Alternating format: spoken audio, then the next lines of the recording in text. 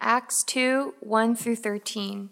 When the day of Pentecost came, they were all together in one place. Suddenly, a sound like a blowing of a violent wind came from heaven and filled the whole house where they were sitting. They saw what seemed to be tongues of fire that separated and came to rest on each of them. All of them were filled with the Holy Spirit and began to speak in other tongues, as the Spirit enabled them.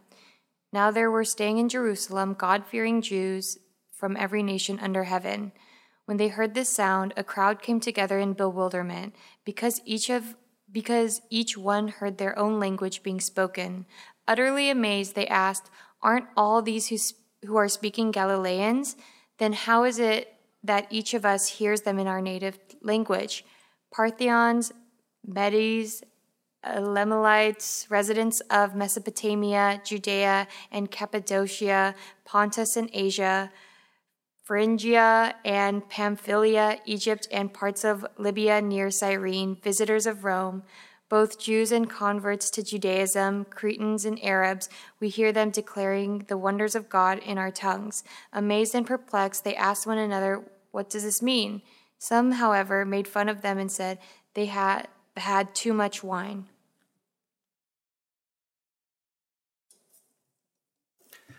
Campbell Morgan was a well-known preacher in 20th century in England. When he was young, he visited elderly ladies, every week to read the scripture for them. And when he read the portion from Matthew chapter 28, verse 20, which it says, "No, I am with you always, even unto the end of the world." He said, "Isn't that wonderful promise? Isn't that a wonderful promise?" But one of the lady quickly respond this way, "Young man, that is not promise. It is a fact." I love her response. All the promises in the Bible, it's not just a concept. It is a fact. Faith has to be, we have to experience. Faith has to be something that you have to experience. It's not stick in your knowledge. I love to use this word, head knowledge transfer to heart knowledge, and that eventually transfer to hand knowledge. Faith is not just stick with your own head here. It's not a concept. You have to live out your faith, right? It has to transfer to your heart, burning heart. And not only stay in your heart, but it has to transfer to your hands. So we have to live out our faith. But can we do that with our own strength? Can we live out our faith? Can we be true witness of Jesus Christ? Didn't he tell us, when the Holy Spirit come upon you, you will receive the power, dunamis, and you will be my witness, right? But can we really do that? Verse 1, chapter 1, verse 8 says it, right? It has answer. That's why Jesus told his disciples, "Do not leave to Jerusalem, but stay until you receive the Holy Spirit." We have to live. We have to be empowered by the Holy Spirit so that we can be true witness and truly live out our faith. As Jesus promised, on the Pentecost day of Pentecost, Holy Spirit came upon them. And that's the text that we just read. Holy Spirit came upon them. I want to share a simple message today regarding being filled with the Holy Spirit. What's that really mean by being filled with the Holy Spirit? To whom the Holy Spirit can come upon? And I want to begin with raising some questions regarding today's event. In books chapter 2, verses 1 through 13. First question is, how can we receive the Holy Spirit? When did they receive the Holy Spirit? When you look at the verse 1, but the answer is this: the obedience is the key to be filled with the Holy Spirit. When you look at the verse 1, when the day of Pentecost came, they were all together in one place. Remember, Jesus told them, "Do not leave the Jerusalem, but stay until you receive the Holy Spirit." So they've been waiting. Remember, Jesus rise from the dead. He spent 40 days on earth with disciples.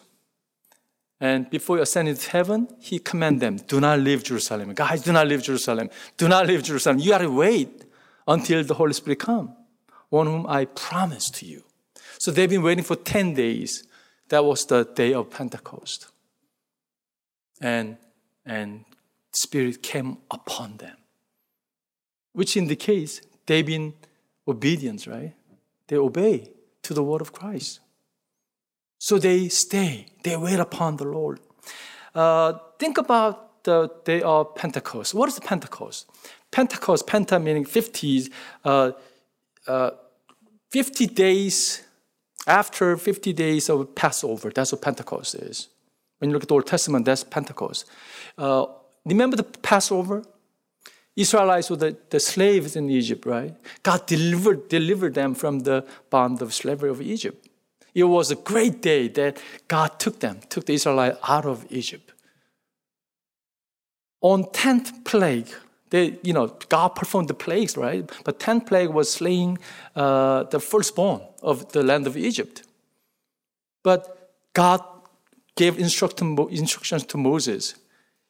Get the pure lamb, slaughter them, and put the blood on the doorposts, the frames. Then that destroyer will pass it over to those houses, apply the blood. That's why it's Passover, right? And they took the instruction and they applied the blood on the door frames and destroyer passed it over. So God delivered Israelites.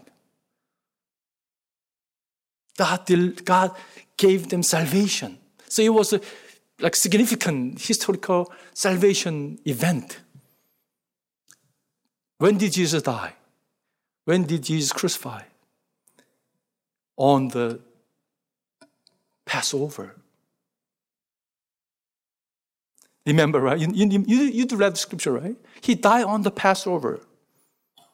And the Holy Spirit came upon disciple on Pentecost. After 50 days, see, Jesus appeared to disciples for 40 days. He ascended to heaven. Then after 10 days, which is the Pentecost day, Holy Spirit came upon them.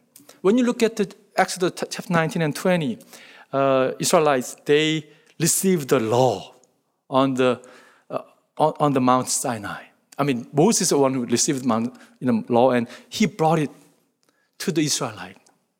It was a special day for the Israelite because they somehow received certification of becoming naturalized, being a citizen of God's kingdom. So it was God gave them certification. From now on, you have to live according to my rule, my law. I'm going to be your people. You're going to be my people, and I'm going to be your God. That was the message. That was a special day. So they were so happy. They dedicated themselves. God, from now on, I'm going to live for you. I'm going to obey your word. That's what happened in the Pentecost day of Pentecost in the Old Testament. Similar things happening in the book of Acts here. Not they received law, but they received the gospel, evangelion. Not they only received the gospel, but they received the Holy Spirit. In Old Testament time, Spirit came and He left when people sin against God, when people rebel against God. But here, Holy Spirit came upon the believers. And His promise, I will never leave you or forsake you. I'll be with you always. That's the message. See, the result of this Pentecost took place after crucifixion, resurrection, and ascension. That's why this event is so important. So important for the church. They were the first fruit. The Pentecost in the Old Testament time, it was the springtime, harvest time. That's why they had, it was Thanksgiving kind of event, feast. They brought the first harvest to the God, thanking Him. Here, 120 believers were the first fruit. That's why it's so significant for all the believers.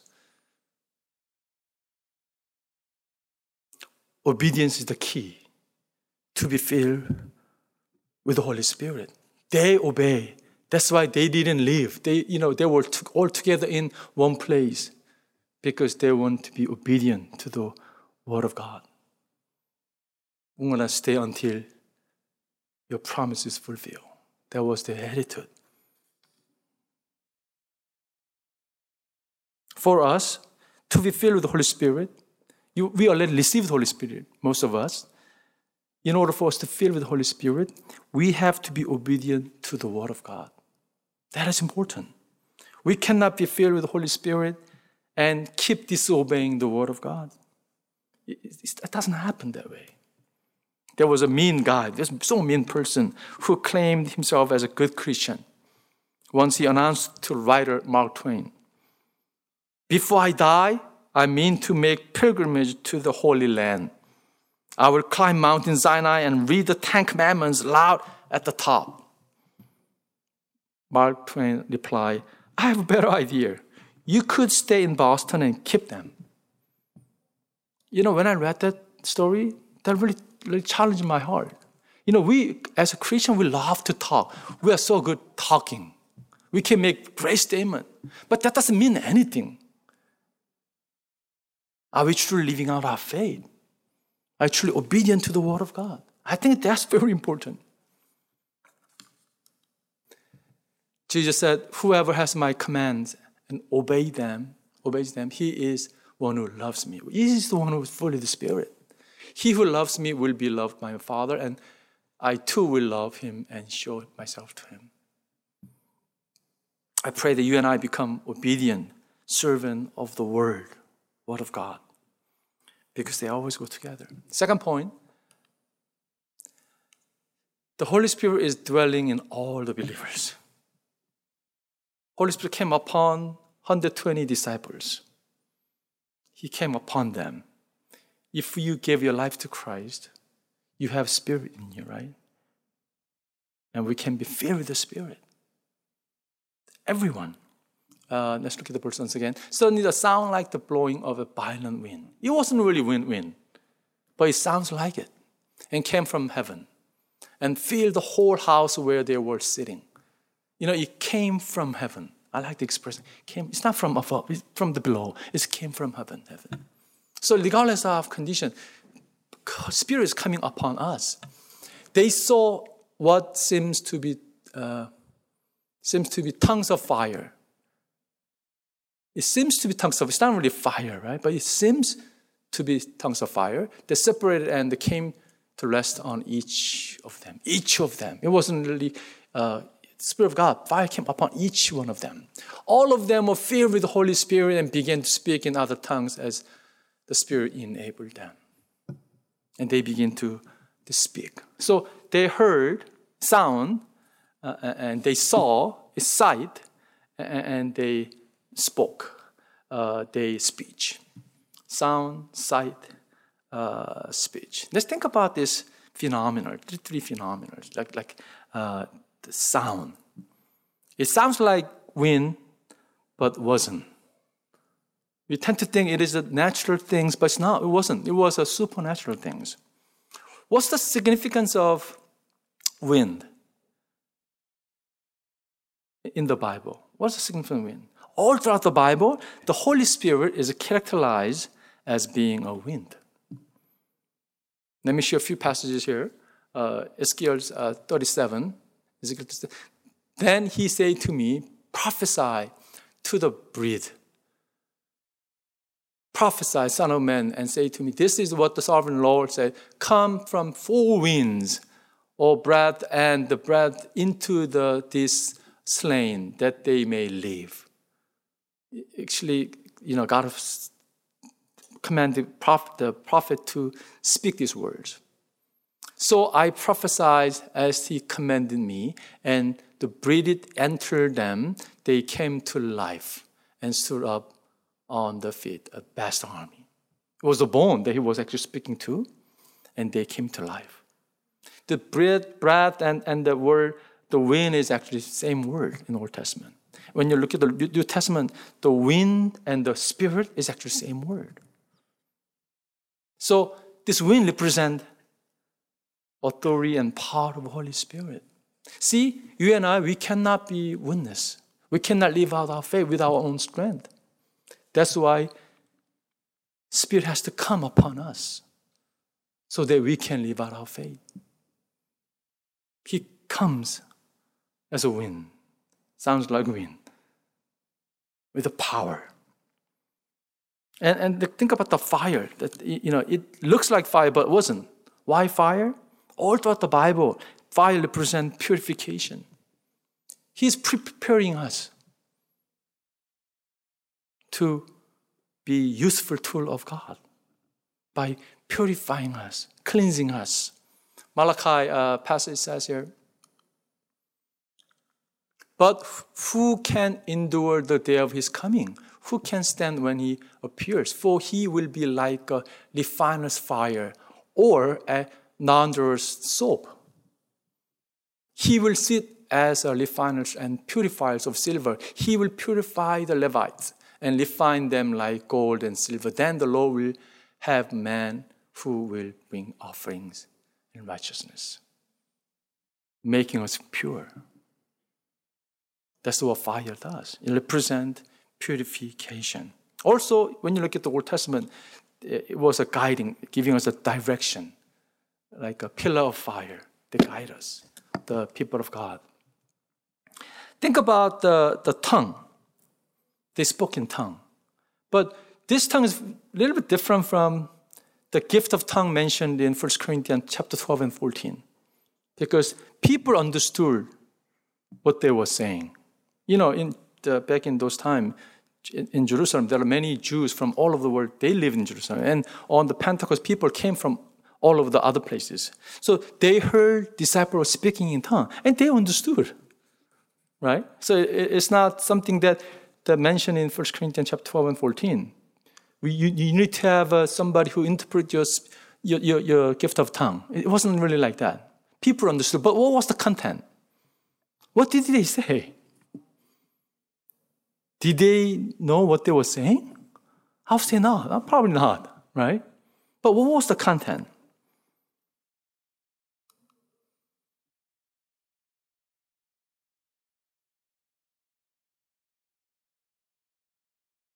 We're missing the passage here. Okay, let's read this passage. If you then, though you are evil. Okay, let me see. We're missing the passage here.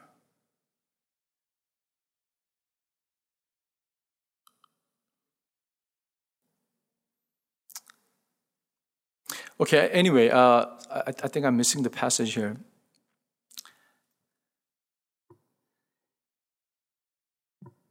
They spoke the unknown language, but it was the language that messages about the resurrection of Jesus Christ. I assume that. Reason is this. When they heard that, they say it was wondrous act of God. It was wondrous act of God. What could be the wondrous work of God? I would say the salvation plan for humankind. His crucifixion, resurrection, and ascension. That's the crucial message, right? That's the wonders of God. And that's why I can assume they were speaking this good news of our Lord Jesus Christ. So my point, what I'm trying to mention here in this passage is this. Holy Spirit can fill with all the believers. When you look at the Old Testament time, Spirit of God came upon the only prophet, kings, and like judges and few selected people. But in New Testament time, Holy Spirit came upon every believers. See, came upon each individuals. Fire came upon each. I thought about, wow, that's kind of weird fire. Came upon your head. I was afraid of burning my hair. I don't have that much hair. I was kind of a little bit scared. But didn't really, burns, right? But each individual came upon them, and they began to speak in tongue. So, as believers, we have to ask God to fill us up with the Spirit.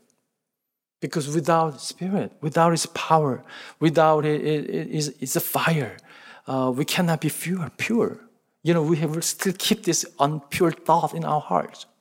We will speak whatever we want to say. But if He comes, He will enable us to speak the word that He wants us to speak. Right? So therefore, we have to ask Holy Spirit. That's why in this passage, if then, though you are evil, know how good gifts to your children, how much more will your fathers in heaven give the Holy Spirit to those who ask? We have to ask Him, Lord, fill us up with the Holy Spirit. There was a guy named D.L. Moody. He was the great preacher, many years ago. And before it's about that he started ministry. He heard the preacher saying, "The world has yet to see what God can do with one man fully surrendered to Him."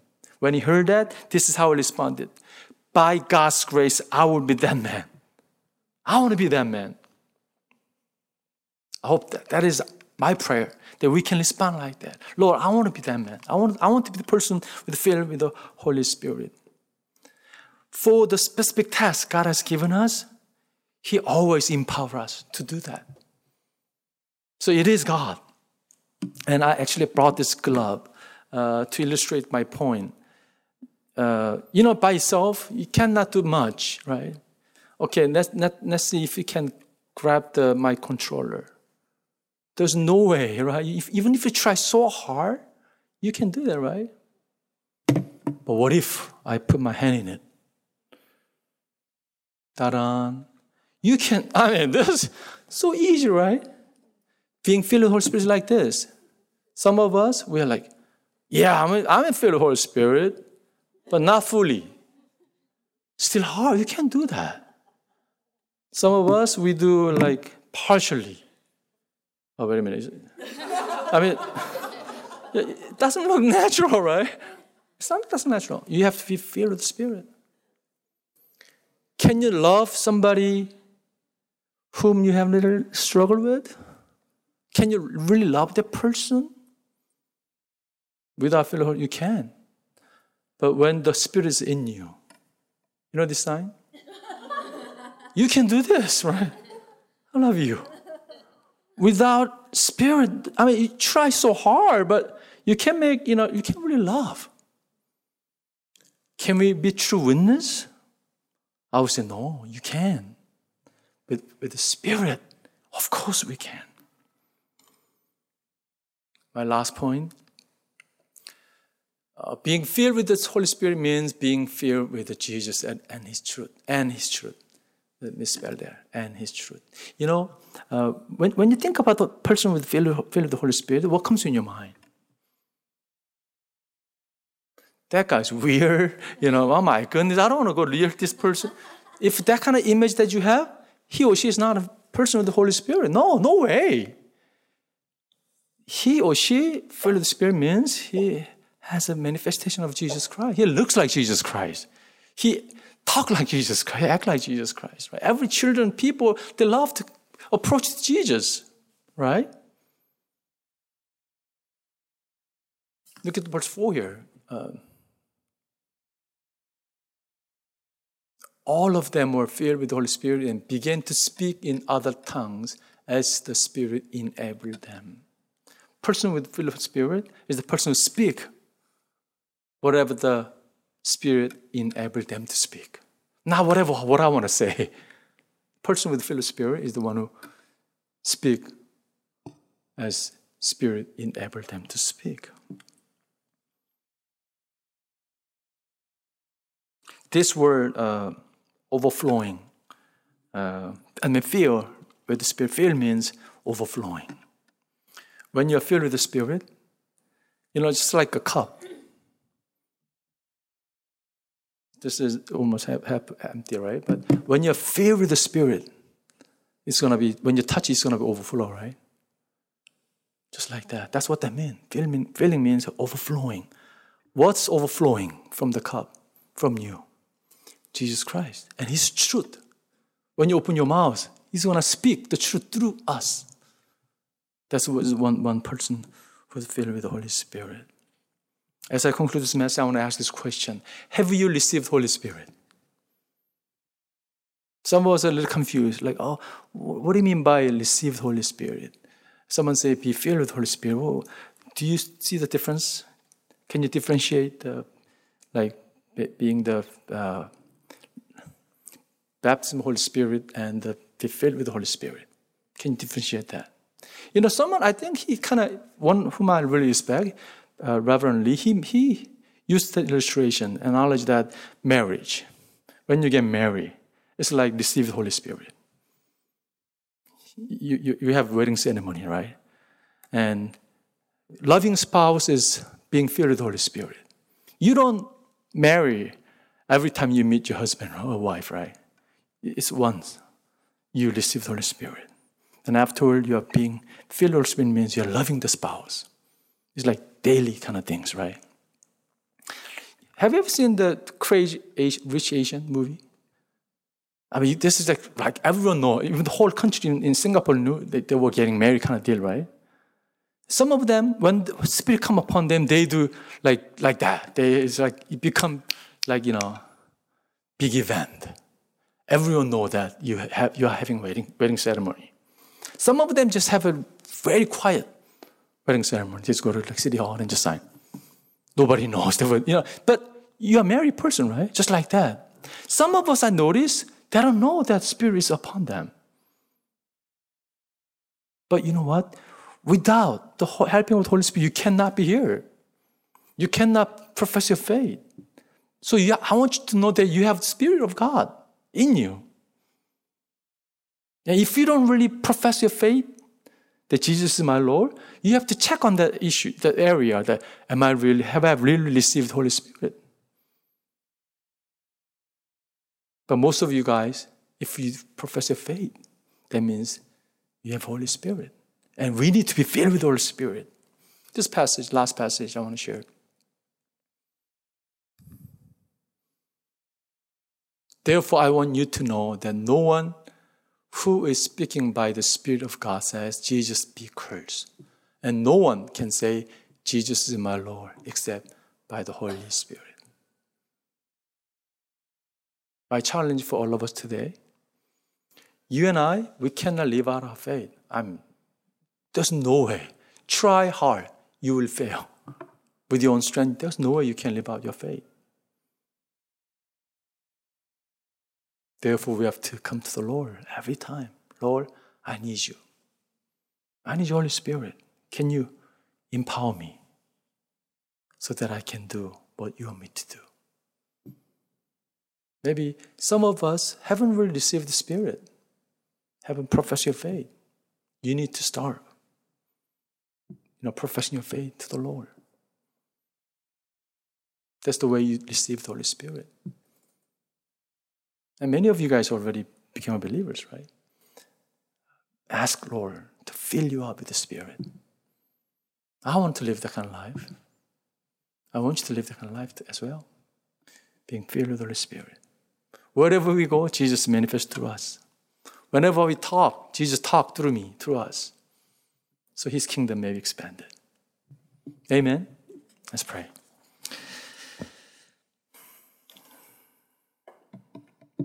Lord, on the day of Pentecost, you came upon 120 disciples, Lord. All of them, your Spirit came upon them, and you empowered them, Father, so they could live out their faith, Father God. Lord, we attempt many times to live out our Christian life with our own efforts, and we fail, every time, Father God. And Lord, I pray that your Spirit may come upon us and fill us, Lord, with your Spirit so that we can be able to live out our faith, Father God. Bless each one of us, Lord Jesus. We humbly bowed our heads, Father God. Would you come and fill each one of us with your Spirit? Come, Holy Spirit. We ask Holy Spirit to come upon us. Lord, would you come upon us, Lord God? As we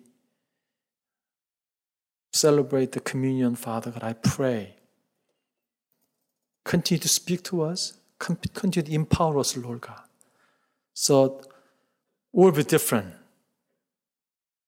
We'll live out the life with your help, Father God. Bless each one of us today. Lord God, send your Holy Spirit upon us, that the bread which we break may be to us the communion of the holy body of Christ, and the cup which we bless, communion of his blood. Grant that being joined together in him, we may attain the unity of the faith and grow up in all things unto him who is dead, Christ our risen Lord. For I received from the Lord what I also passed on to you. The Lord Jesus, on the night he was betrayed, took bread, and when he has given thanks, he broke it and said, "This is my body, which is for you. Do this in remembrance of me." In the same way, after supper, he took the cup, saying, "This cup is the new covenant in my blood.